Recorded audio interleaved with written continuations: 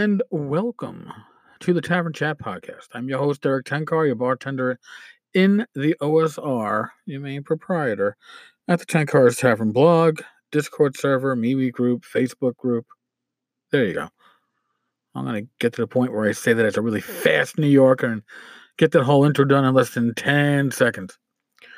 So, literally just a few minutes ago, I was asked a question on my Tenkar's Tavern Facebook page. I keep forgetting there's an actual page for it that people can send me messages on, but I digress. And the question was, I should probably, it's a simple question. With Swords and Wizardry as your favorite OSR, how do you feel rate DCC? And it got me thinking. I mean, I've probably run games with all the major OSR rule sets, or at least I'm very familiar with the major OSR rule sets, and yet I keep on coming back to Swords and Wizardry. And it's not that the other rule sets are not good, or the products released on our lines aren't top notch. You go for your comfort zone, I think is what I should be saying here. But here, I'm gonna go through it. I mean, like DCC RPG. I ran a couple of sessions of the DCC RPG. We had some fun with it, but at the same time, it's a very swingy system. You need the right group with that and the right mindset, and you have to be comfortable with looking up charts, unless you're using Purple Sorcerer's website / app. I need to install that app on my iPad, but I digress. So the system for us wound up not being a keeper. Why? Like I said, too swingy. My groups that I play with, players like to, you could fail a save. Save and throw might not go your way on a spell, or the damage dice might not go your way, but it doesn't have that huge swing that DCC has. That's just true. But, and there's a huge but here, the adventures for DCC on a whole are top fucking notch. Now, they aren't really made to necessarily be run as a standard like sandbox campaign or even a regular campaign. It's almost like, I'm going to throw this out there. The original Magnum PI with Tom Selleck, maybe you had 2 episodes that ran together, but for the most part, the storyline was episodic, right? It didn't rely upon what happened before. Now, if you're watching, Chicago PD, Blue Bloods, all these series, these drama series, you got to keep watching because one episode does not stand on its own. But used to be the dramas, for the most part, each episode kind of stood on its own. And that's how I see DCC adventures. They stand on their own. And if you have a campaign that you're running with maybe drop in, drop out players and episodic play, it's going to be great for you. I don't give a fuck what rule set you're running with. The DCC adventures, are some of the best written, best presented, amazing artwork. Doug Kovacs, I tip my hat to you. I own more original Doug Kovacs work than you can shake a stick at. And I love art. I love art from our industry. I love art from our hobby. And I have a number of originals that Rachel and I have picked up over the last couple of years going to conventions. And Doug's work, I own more of Doug's work than any others. Flat out. But like I said, the system itself is not a good fit for me. All right. Labyrinth Lord. Used to be pretty more popular than it was. A lot of supplements or adventures written for Labyrinth Lord. Less so these days. I guess if you grew up on basic D&D, I did not. It's a good fit for you. For me, I didn't really like the whole having the AEC, the Advanced Edition Companion, as a separate book. And again, if you played basic and then you had expert you tacked on, you were used to flipping between books that, depending on what level your character was. I just Not for me. Again, well presented, well done work. Just not for me. Osric. I ran a short campaign with Osric slash AD&D 1E at the table. It works seamlessly together. And Osric acts without the Gygaxian isms, or however you want to call it, the Gygaxian prose, is a lot easier to read at the table. While I enjoy Gygaxian prose, I grew up on it as a teenager, I thought it was awesome. Osric is a much better reference material. Now, that being said, Osric plays a little bit heavier, and yeah, there was DCC actually isn't even like a rules heavy system, but it's a chart heavy system.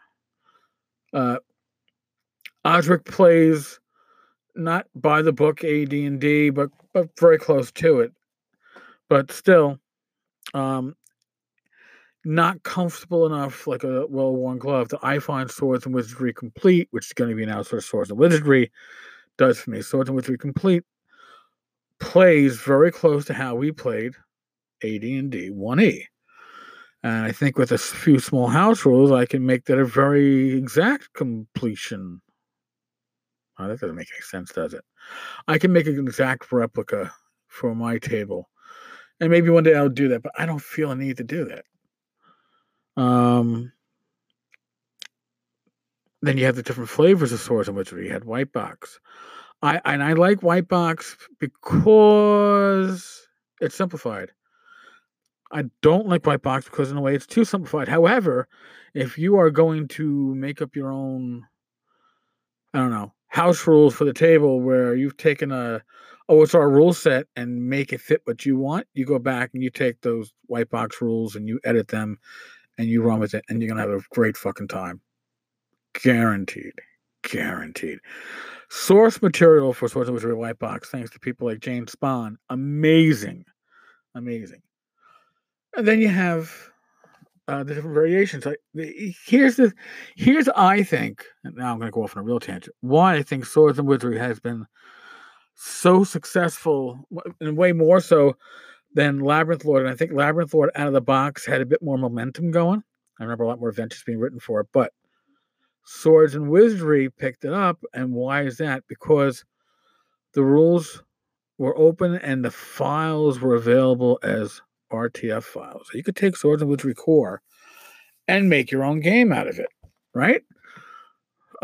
White Star, which is White Box reworked for fantasy. There are White Lies. Wasn't that the espionage version of it? There are other versions of Swords and Wizardry out there that are totally legit that cover different genres. And I think that is why Swords and Wizardry captured the marketplace that it did. Then you have Castles and Crusades. The elephant in the room.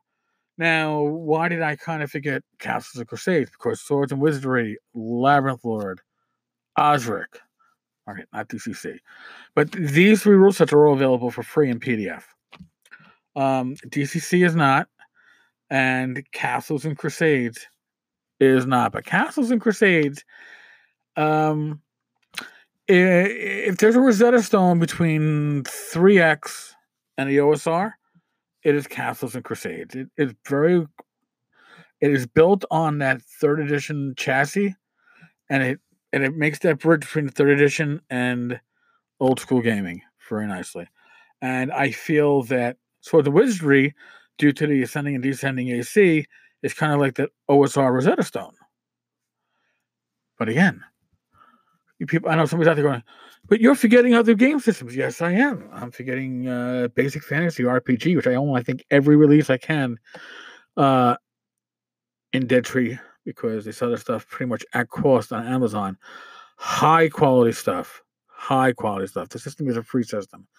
Free in PDF, pretty much at cost in print. There's great source material for any of the OSR games. And here's something to remember. With the exception to DCC, which has its roots very firmly planted in the 3rd edition in a different way than Castles and Crusades. Because I think DCC goes for an old school feel with more like new school mechanics. Basic Fantasy RPG. It's also a game that builds off the third edition rules, but it really solidly lands in the OSR. But with these OSR games, you can play Swords and Wizardry Adventure with Labyrinth Lord or Osric or Basic Fantasy RPG in your Swords and Wizardry campaign.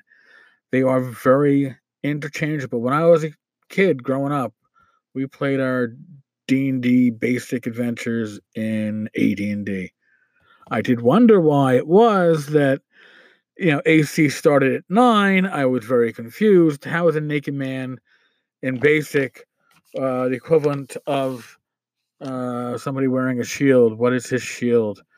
It is, and then I, as a teenager, became like, these guys have armored skin. I was like, no, it's a different system.